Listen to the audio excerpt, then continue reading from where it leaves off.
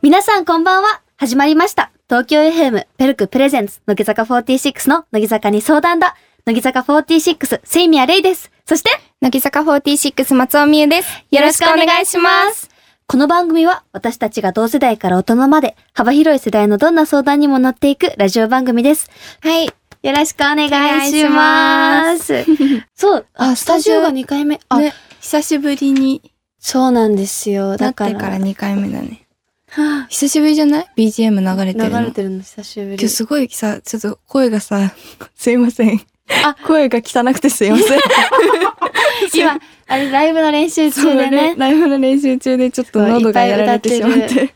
頑張ってる証拠ですね。もう、29は、そうですよ。昨日終わってます。昨日3日目が。お疲れ様でした。お疲れ様でした。配信も3日目はあったから、見てくれた方もいたら、すごい直近だから、ってなってるのかなって思うけど、どうなんだろう。セットリストとか公開されてるっていうか、もう終わってるもんね。今もう終わってるってことだもんね。私たち聞いてる方からしたら、もうそうだね。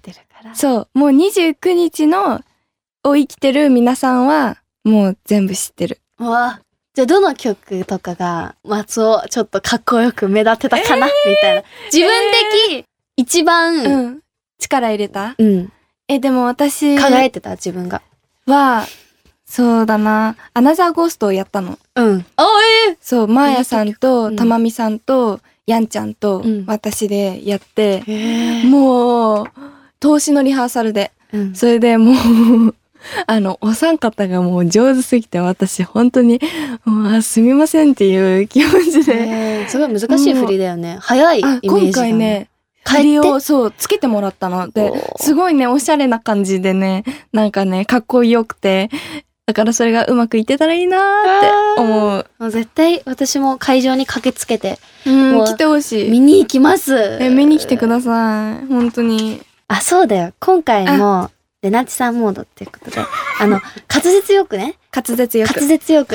滑舌。はい。そう、今日もあるコーナーが新しく始まるじゃないですか。そうですね。そのために電車の中とかでめちゃくちゃ聞いてきたっていうか、動画で、そのポイントだとかを説明してる動画が結構たくさんあって、読み方とか川上から川下って言ってた。何ちょっとわからない、ついていけないですね。川上から流れるように川下にたどり着くっていう、上から下にっていう、って言ってた先生が。勉強してきたのね、ちゃんと。偉いじゃないですか。だからちょっと期待してください。わかりました。それで、この山崎怜奈の誰かに話しなかったことのオフィシャルツイッターさんがですね、私たちがレナチさんをいじってることをツイートをしてくださってるということで、あらまあ、レナチさんの耳に届きますようにと、私たちが話したことをツイッタースタッフさんが言ってくれて、もう届いてたっていうことですもんね。すごい聞いてくれてるんだ。嬉しい。スタッフさんまでね。ここの番組いじってくれるって。もうこれはもういじっていいよっていうね、振りなんで先輩には申し訳ないですが、これからもいじらせていただきます。どうせバレバレなら堂々と行こうということで、さらにこんなことをやってみたいと思います。せーの。今週の乃木いじりすごい。オープニングのトークネタを稀に用意するポンコツ二人組ですが。確かに稀ですね。確かにね。乃木坂のメンバーのことであれば喋れるのではないかと番組スタッフさんが考慮してくれて、この番組を立ち上げてくれました。この企画ですね。今回はですね、柿はるかさんをチェックしたいと思います。4期生、同期ですね。同じ東京 FM の番組、スクールオブロックで毎週木曜日、乃木坂ロックスを担当中ということでですね、今月の東京 FM の、これ、表紙になっているんですよ。いろんなところでこれ見ますよね。これめっちゃ有名ですよね。そう、今日、今、東京 FM で収録してて、入った途端にも、あったし、エレベーターの前にもあったし、あと会社にも置いてあるの。ポスターも貼ってあって。いっぱいカッキーいるのよ。これテーマ曲なんですか？これが昔のなんだ。へー。ズンチャカズンチャカしてる。カッキさんはですね、はい。20歳ということで、私たちの2個上ですね。そうだね。あんまり年の差を感じない。感じない。気さくな、真面目な人です。カッキーを知らない人にどう説明して、お姉さんっぽいけど、お友達、多分ファンの人が感じてることなのかなって思うんだけど、特に女の子とかが、本当にお友達みたいな、接し方をしてくれる。多分。ファンの方にも、そう。もちろん番組聞いてるよね。聞いたことありますか？はい。申し訳ございません。すいません。なんでこんなに私たちは同期の番組すら聞いてないんでしょうか？聞いてますか？聞いたことほんとちょっとしかないです。やっぱすいません。多分ファンの方のが詳しかったりするかも。そうなんです。本当にそうなんです。で、カッキーは、あれ28枚目シングルのセンターを務めてたんですね。はい、それで知ってる方も、テレビ番組で初めて見たっていう方もいると思うんですけど、そうだよ。なんか絵を描いたり、見たりすることが好きなカキさんはですね、生徒リスナーさんからイラストを募集して、その作品を見たり一緒に何か作っていくっていう同好会をしてるそうなんですね。ラジオで。そうなんですよ。ちょっと引っかかります。すごい。想像、どうやってるんだって。ラジオで、イラストを、伝えるの難しくない？難易度高いよね。ね。ちょっと気になってきたかも。ね。気になる。でもカッキー絵上手だからね。すごい上手。そう。よくね、先輩の絵だったり、バナナマンさんの絵を、あれ見ました。プレバトで、絵だったかな。バナナマンさんの絵を描いて、なんか特待生かなんか撮ってたんですよ。すごくないですか？すごいね。それだけ偶然居合わせて放送してる時、家族と見ましたね。すごいカッキー。本当に絵上手だもんね。上手。じゃあこれはリスナーさんが絵を描いたのを送ってくださって、それをカッキーが見て、難しそうだね。自分の絵でもないんですね。それを伝えるのも難しそうだし。2人もカキさんのイラストを描いて送ってみますか？だって。いや、本当に絶望的です、私も。いや、私、上手じゃないけど絵描くの好き。本当に？おしゃれな絵？おしゃれな絵について。この前、買いました。ついに絵を買ったお主。なんか、鹿の、絵じゃないか、糸？何？でも壁に飾っちゃう感じ。壁に飾った。買っちゃった？ちょっと自分でもなんか一歩手を出してしまったの。でもやっぱりもっと本当はもっと素敵な簡易的なものじゃなくて、絵画みたいなのが欲しかったんですけど、やっぱり値段が桁違い。鹿のオブジェ。鹿のオブジェは去年ありました。毎年買っちゃってる。もう記念みたいに鹿集めちゃって。私クリスマスに取り憑かれてますからね。そのトナカイか。違うからね。今飾ってます。絵じゃないかも。なんか写真送りますね。わかりました。待ってます。はい、今週の乃木いじりはここまでです。今後もこうやって定期的に乃木坂のメンバーをいじって無理やり絡んでいきたいと思います。無理やりね、悪絡みを。このメンバーは、さて、私たちのコーナーに気づくんでしょうか？だから気づいてもらって、あわよくば呼ばれたい。あと、宣伝しちゃってもらっちゃったりね。自分たちのね、番組を宣伝しつつ、無理やり友達を増やしていこう。悪いですね。はい。それではここで、私、松尾のというか、ベルクさんから、リクエストでいただいて、これは昨日の、アンダーライブ最終日28日のアンコールでやった曲なんで、だからベルクさん、ベルクさんすごいですよ。読み能力。そう。なんていうの、歌詞も勇気をもらえる曲になってるので、最近寒いですけど、皆さん温かい気持ちになってください。それではお聴きください。乃木坂46で左胸の勇気。ベルクプレゼンツ、乃木坂46の乃木坂に相談だ。この番組はベルクの提供でお送りします。この番組の一つ前の日向坂46の余計なことまでやりましょうに、私たちも出たいなぁ。友達になりたい。でも私、人見知りのポンコツだからな。うまく喋れるかな。このこと、誰かに話したいな。松尾、そんな時は心強い相談相手がいるじゃない。そうだ、あの人がいる。レナチさんに相談だ。タッキャ FM ベルクプレゼンツ乃木坂46の乃木坂に相談だ。ちょっとコーナーに行く前になんかよくわからないものを読みましたが、レナチさんに相談だ。レナチさん、そうだよ。私レナチさんにめちゃくちゃ相談に乗ってもらったりしているので、もう。あら。もうしてるじゃない。そうなんですよ。やっぱりお勉強のことだとかが詳しいので、学業のことだったりを相談したり、すごく頼りになる。れいちゃんは日向坂46さんの余計なことまでやりましょう。出たい？日向さん私本当に喋ったことないんですよ、ね。私もなくて、でもいつかね、お話ししたいなって思うんだけど、そう、パーソナリティは丹生あかりさん、金村美久さん、渡辺美穂さんで、埼玉県出身ですよね。お三方とも。丹生さん、会社が隣だから、よくお会いするじゃないですか。それで、挨拶するといつも、お疲れ様です。そう、すごいね。すごい、なんか、本当になんかいつでもお優しい顔されてるので、ちょっとおしゃべりしてみたいですね。やってみたい。なんか、あちらの番組に行くのは少し緊張してしまうので、来てもらうっていうのはどうですか？いた方がいいのかな？いた方がいいのかな。でも、そしたらさ、行っちゃったらさ、私たちのさ、時間がさ、増えちゃうから、それはなんか、なーって思っちゃうし。そうなのよ。そう。なんか尺を取ってしまう。そう。申し訳ない。ね、時間帯の尺を取っちゃうから。そう。それかもう、どっちも一緒にやるはダメですか？すごい。今日は1時間の尺みたいな。すごい。ちょっと提案。いいですね。いつかできたら嬉しいなーって思います。コラボ？すごい、そんなこと。でもそっか、ベルクプレゼンツ。そうだよ。だから。ベルクさん、つながりで。ちょっと。やってみたい。やってみたいね。ね。頭の片隅で。はい。お願いします。届いたらいいな、これも。はい。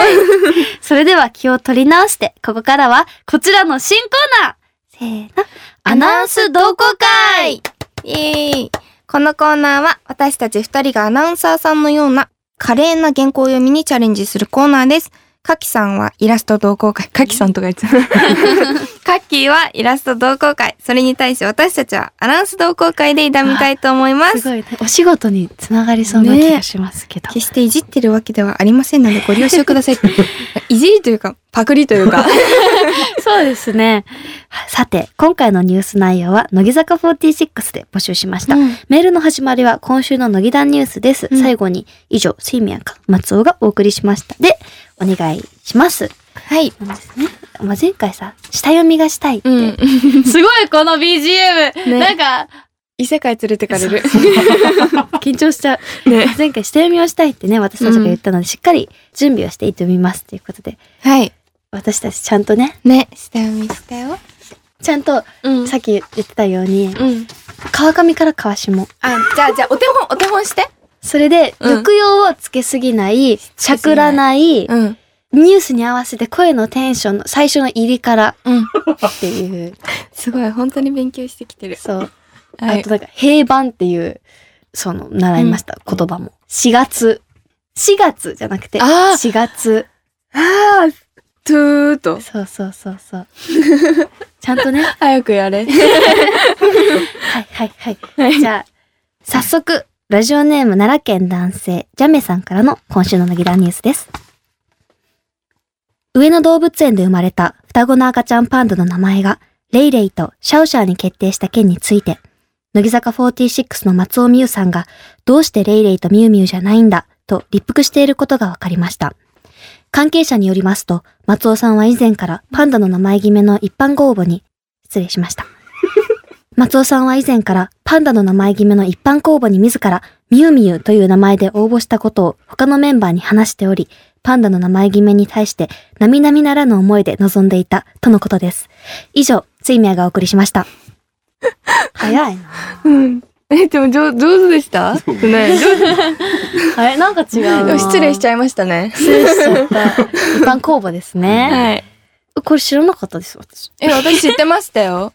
じゃあ、レイレイっていうのは知ってたの。モバイルメールっていうあるじゃないですか。ファンの方にメールを送れるの。あれで、私、令和でやっとパンダになれたっていう。かわいい。バカみたいなメールを送りました。レイレイ。レイレイ。そう、初期に私、レイレイって呼んでくださいって言ってた時期があったんですよ。初めて聞きましたよ。私全然浸透せず、私もあんま気に入らず、やっぱやめますって言って。レイレイね。はい。取られちゃったじゃん。そう、レイレイ取られちゃった。レイレイ取られちゃったね。シャオシャオ。シャオシャオ。かわいいね。レイレイとシャオシャオ。私別に全然ちっともご立腹じゃないですよ。ミュウミュウ。多分その日は来ないです。はい。はい。続いてラジオネームもぐらのどさんこさんからの今週の乃木談ニュースです。東京 FM で番組を担当している山崎怜奈の誰かに話したかったことの公式アカウントの中の方に乃木談のツイートが監視されていることが判明しました。また山崎怜奈さん自身も番組を聞いていたことを755で発言したことにより、乃木談が今後誰花の監視下に置かれるものも時間の問題となってきました。以上、松尾がお送りしました。声良くないですか？落ち着いてて。すいませんでした。聞きやすかったです。あ、よかった。なんか、ラジオで流れてる交通情報っぽい感じの。交通情報の人にはなれるかな、じゃあ。なんか、あれですね。やっぱ、ラジオとテレビって速さ変わる気がします。読む速さ違います？そんなことない？なんか、ラジオの方が落ち着いていて、多分そっちの方が聞きやすいんじゃない？そっか、視覚だもんね。そう。テレビだとさ、映像もあったりするから、多少、ハッピーな感じでも。まあでもニュースはちょっと聞き捨てならなかったですけど、監視下に置かれてるんですか、私たち。らしいですね。でも、嬉しいですけどね、これは。まあそうですね。ちょっと、いや、なんかこの番組が、聞かれてるっていう、私はまだ100人に聞かれてるってことも受け入れられてないんですよ。わかります？でも、収録だからっていうのもある。そうだね。生放送だと。さあ、リアルタイムで反応がもらえるけど、自分たちが収録して、で、次の収録が終わったぐらいに、前回の収録したのが流れるじゃない？そうそう、あれ何話したっけってなってる？こっちが。でもみんなは新鮮な気持ちで聞いてくれるから。ハッシュタグ？すごい、めっちゃツイート。いっぱいある。数えたいね。ていうか、私今気になっちゃった。フォロワーさんが何人いるのか気になっちゃった。4万人目指してましたよね、確か。19,057人。もうすぐで半分。じゃあ、頑張ろう。2万人を今年中。19,057。57。だから1000人ぐらいか。難しい。今すぐフォローしてください。じゃあ誰花聞いてる方に。そうだよ。やっぱり、このラジオ聞いてる方でっていうのは、やっぱり多分もう限界に達してきてるんだと思う。だから、新規開拓だって、2万人聞いてたとしても、19,000人が登録してくれてたら、あともう1000しか枠がないじゃない？でも、誰花聞いてる方だったらもうなんか100万人とかいるかもしれないから、もうそこに、いじってますか？いや、だってあれってなんて言ったら、居合わせることが多いじゃないですか。私たちの番組は。普通にお昼とかつけてたら聞こえてくる感じだもんね。狙って聞きに来てくださってるじゃない。でも、ドライブとかしてる時とかに、ピピピって回したら、やっぱりだから、遭遇率は高いと思うんですよ。乃木なんで調べたら、調べてユーザーってやったら多分すぐ出てくるんで。そう。皆さんぜひ、今すぐフォローしてください。誰花の方も。はい。ぜひお願いします。あと、スクールオブロックの。スクールオブロック聞いてる方も。ちょっとずつね。増やしていこう。お願いします。はい。これ緊張するな。すごい。沖縄県の方か。南国でもない。勝手な一人で話進めないね。ラジオネーム。沖縄県1年に100人の盆栽。1年に100人の盆栽さんからの今週の乃木田ニュースです。以前からこの竹垣に竹立てかけたのは竹立てかけたかったから竹立てかけたという早口言葉が言えずに苦しんでいた松尾美優さんですが、ついに連続で3回言えることに成功したというニュースが入ってきました。インタビューで松尾さんは、レイちゃんや乃木団のスタッフさんの前で早口言葉を言えるようになった姿を見せるのが楽しみですと笑顔で答えてくれました。この後、東京 FM のスタジオで生披露です。以上、セイメイがお送りしました。いきます。この立てかけに、もう一回いきます。今の話。この立てかけに立てかけたの立てかけたかったから立てかけたって。残念、ダメ。これ言える方そんな多くないと思うんですよね。多分今ね、ラジオ聞いてる方も。私、あれ言える。何？坊主が上手に、言えてない。そもそものあれを忘れちゃった。坊主が屏風に上手な坊主の絵を描いた。坊主が屏風に上手に坊主の絵を描いた？なんだったっけ？そんな感じだよね。それでは言える。みんな言えるよ。みんな言えるの？なんだこれでも多分滑舌っていうより慣れですね。ね、慣れですね。でもれいちゃん上手だった。本当に？やっぱり。ちょっと。やっぱり。成長しちゃった。成長したのかもしれない。はい。続いて、ラジオネーム、国産大粒納豆さんからの今週の乃木団ニュースです。今週の乃木団ニュースです。乃木坂ロックスに出演中の乃木坂464期生柿遥さんが東京 FM マンスリータイムテーブル10月号の表紙を飾りました。同じく4期生で乃木坂46の乃木坂に相談だに出演中の清宮レイさん、松尾美優さんが表紙を飾る日が来るのか、世界中が注目しております。以上、松尾がお送りしました。どうですか？どうでしょうね。でも、二人でなら、注目してないね。注目されてない。注目されてない、ね。これ、歴代の方はどんな方がやられてるんですか？日向さん？でもこれ、あれですもんね。1ヶ月ですもんね。1ヶ月って、すごいよね。1ヶ月間これが、東京 FM 中にあるんだよ。めっちゃすごいじゃん。すごいよ。無料なんですか？だから、取り放題だよ。じゃあ、これ狙っていかないと。ね、でもやっぱり、上層部にアピールしてね。アピール？私たち、清宮レイと申します。松尾美恵です。4月から、乃木坂46の乃木坂に相談だっていう番組をやらせていただいて、収録にて、頑張っております。今、聞いてくれてる方も、ちょっとずつ増えてきていますし、ここ今6回ですか？今8回。じゃあ6回の偉い方々に届けようと。会議中かもしれない。おって意味に入るかもしれない。そうだね。マンスリータイムテーブル。はい。表紙を、いつか飾らせていただけないでしょうか？すぐにとかじゃなくていいですし、来月どうしよう、誰にしようみたいな、迷った時の、候補にでも入れといてもらえたらちょっと嬉しい。乃木坂464期生の清宮レイです。松尾美恵です。これは全然2人でよかったらお願いしたいんですけど。ちっちゃくでも全然。裏表紙とかでも素敵ですね。全然。裏表紙はどなたがやりますってますか？広告です。広告です。広告か。裏表紙広告か。乃木団の広告。広告料払って入れてもらう。東京 FM ベルクプレゼンツ乃木坂46の乃木坂に相談だ。あっという間にエンディングです。ラジオの同好会、ラジオではなくて、アナウンス同好会でですね、かなり喋ってしまったということでですね。コーナーを一つ、さようならとなりました。次回ぜひ、多分挑戦すると思うので、私たち今回はですね、新しいコーナーが、コーナーオープニングのコーナー一つの乃木団いじり。そうだね。じゃあ今日はすごい新鮮だったかもね。そうだったんですよ。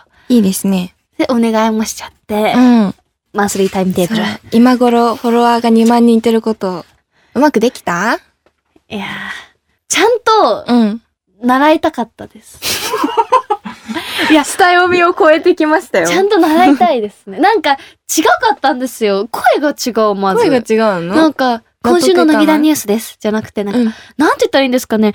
監修なんちょっとできないな、あれ。あれどうやってやってるんだろう。アナウンサーさんの声ってみんな、あるじゃないですか、なんか出し方が。あれどうやって、なんか歌みたいに練習したら上手くなるものなのか。どうなんだろうね。難しい。難しいね。上手くなりたい。上手くなるって。でも、これは多分、成果を見せる場であって、練習の場ではないと思うんですよ。すごい、プロがいますよ、ここに。だから、ちちゃんと練習していきたいなってね、ちょっと本当に思っちゃいました。誰って乃木坂46のセイミヤです。そういうことじゃないはい、そうれいちゃんですよ。はい、番組では皆さんからのメッセージをお待ちしています。メッセージは携帯アプリ OD の番組ページにあるメッセージフォームから送ってください。OD 内の番組ホームページには私たちのスタジオ写真や放送後期、OD でしか聞けないシークレットトークもありますので、ぜひ聞いてください。番組公式ツイッターアカウントは相談_TFM。ぜひフォローしてハッシュタグ乃木談をつけてつぶやいてください。それでは今日はここまでです。ここまでのお相手は乃木坂46のセイミヤレイと松尾美優でした。また来週。ベルクプレゼンツ乃木坂46の乃木坂に相談だ。この番組はベルクの提供でお送りしました。乃木坂46のセイミヤレイです。松尾美優です。ベルクプレゼンツ乃木坂46の乃木坂に相談だ。アフタートークのお時間です。はい、今日は本編の反省会ということで、はい、なんか、点数をつけるなら何点でしたか、今週の。難しいな。なんかやっぱり、1時間弱収録したじゃないですか。でもバチって決まるときは多分もっと短いんですね。そう。だから、わかる。ちゃんと喋れたときってむしろ短いんですよ。ちょっともうだから良くないですね。今日結構時間かけてますよ。そう。あまり良くないな。なんでね。なんで何が悪かったんですかね。小声で実力がない。そう、まあ、そりゃそうです。そうですね。もちろん。そりゃそう、もう、認めてますよ。なんか喋るのは、嫌いじゃないですけど、未だになれないですね。私も。言い訳ですよ。そうだよ。ダメだよ。切り替えていこう。そうですよ。反省も必要だけど、前を向くのが重要です。ね。明るくいこう。そうかもしれない。じゃあでも、なんか次の、そう。十分のびのびやってるよ。のびのびはやってるんですよ。のびのびやって決まるときと決まらないときの差はありますよね。わかる。次の、じゃあこれだけ頑張ろうっていう中目標決めましょう。いいよ。わかった。じゃあ、フリートークのお題をちゃんと決めるっていうの。そうだね。決めて。じゃあ次のフリートーク何の話しよう。なんか、本当に、いや、言い訳なんだけど、あんまり、最近、ライブリハがずっとあって、あんまり外にも出ないから、出来事がなくて。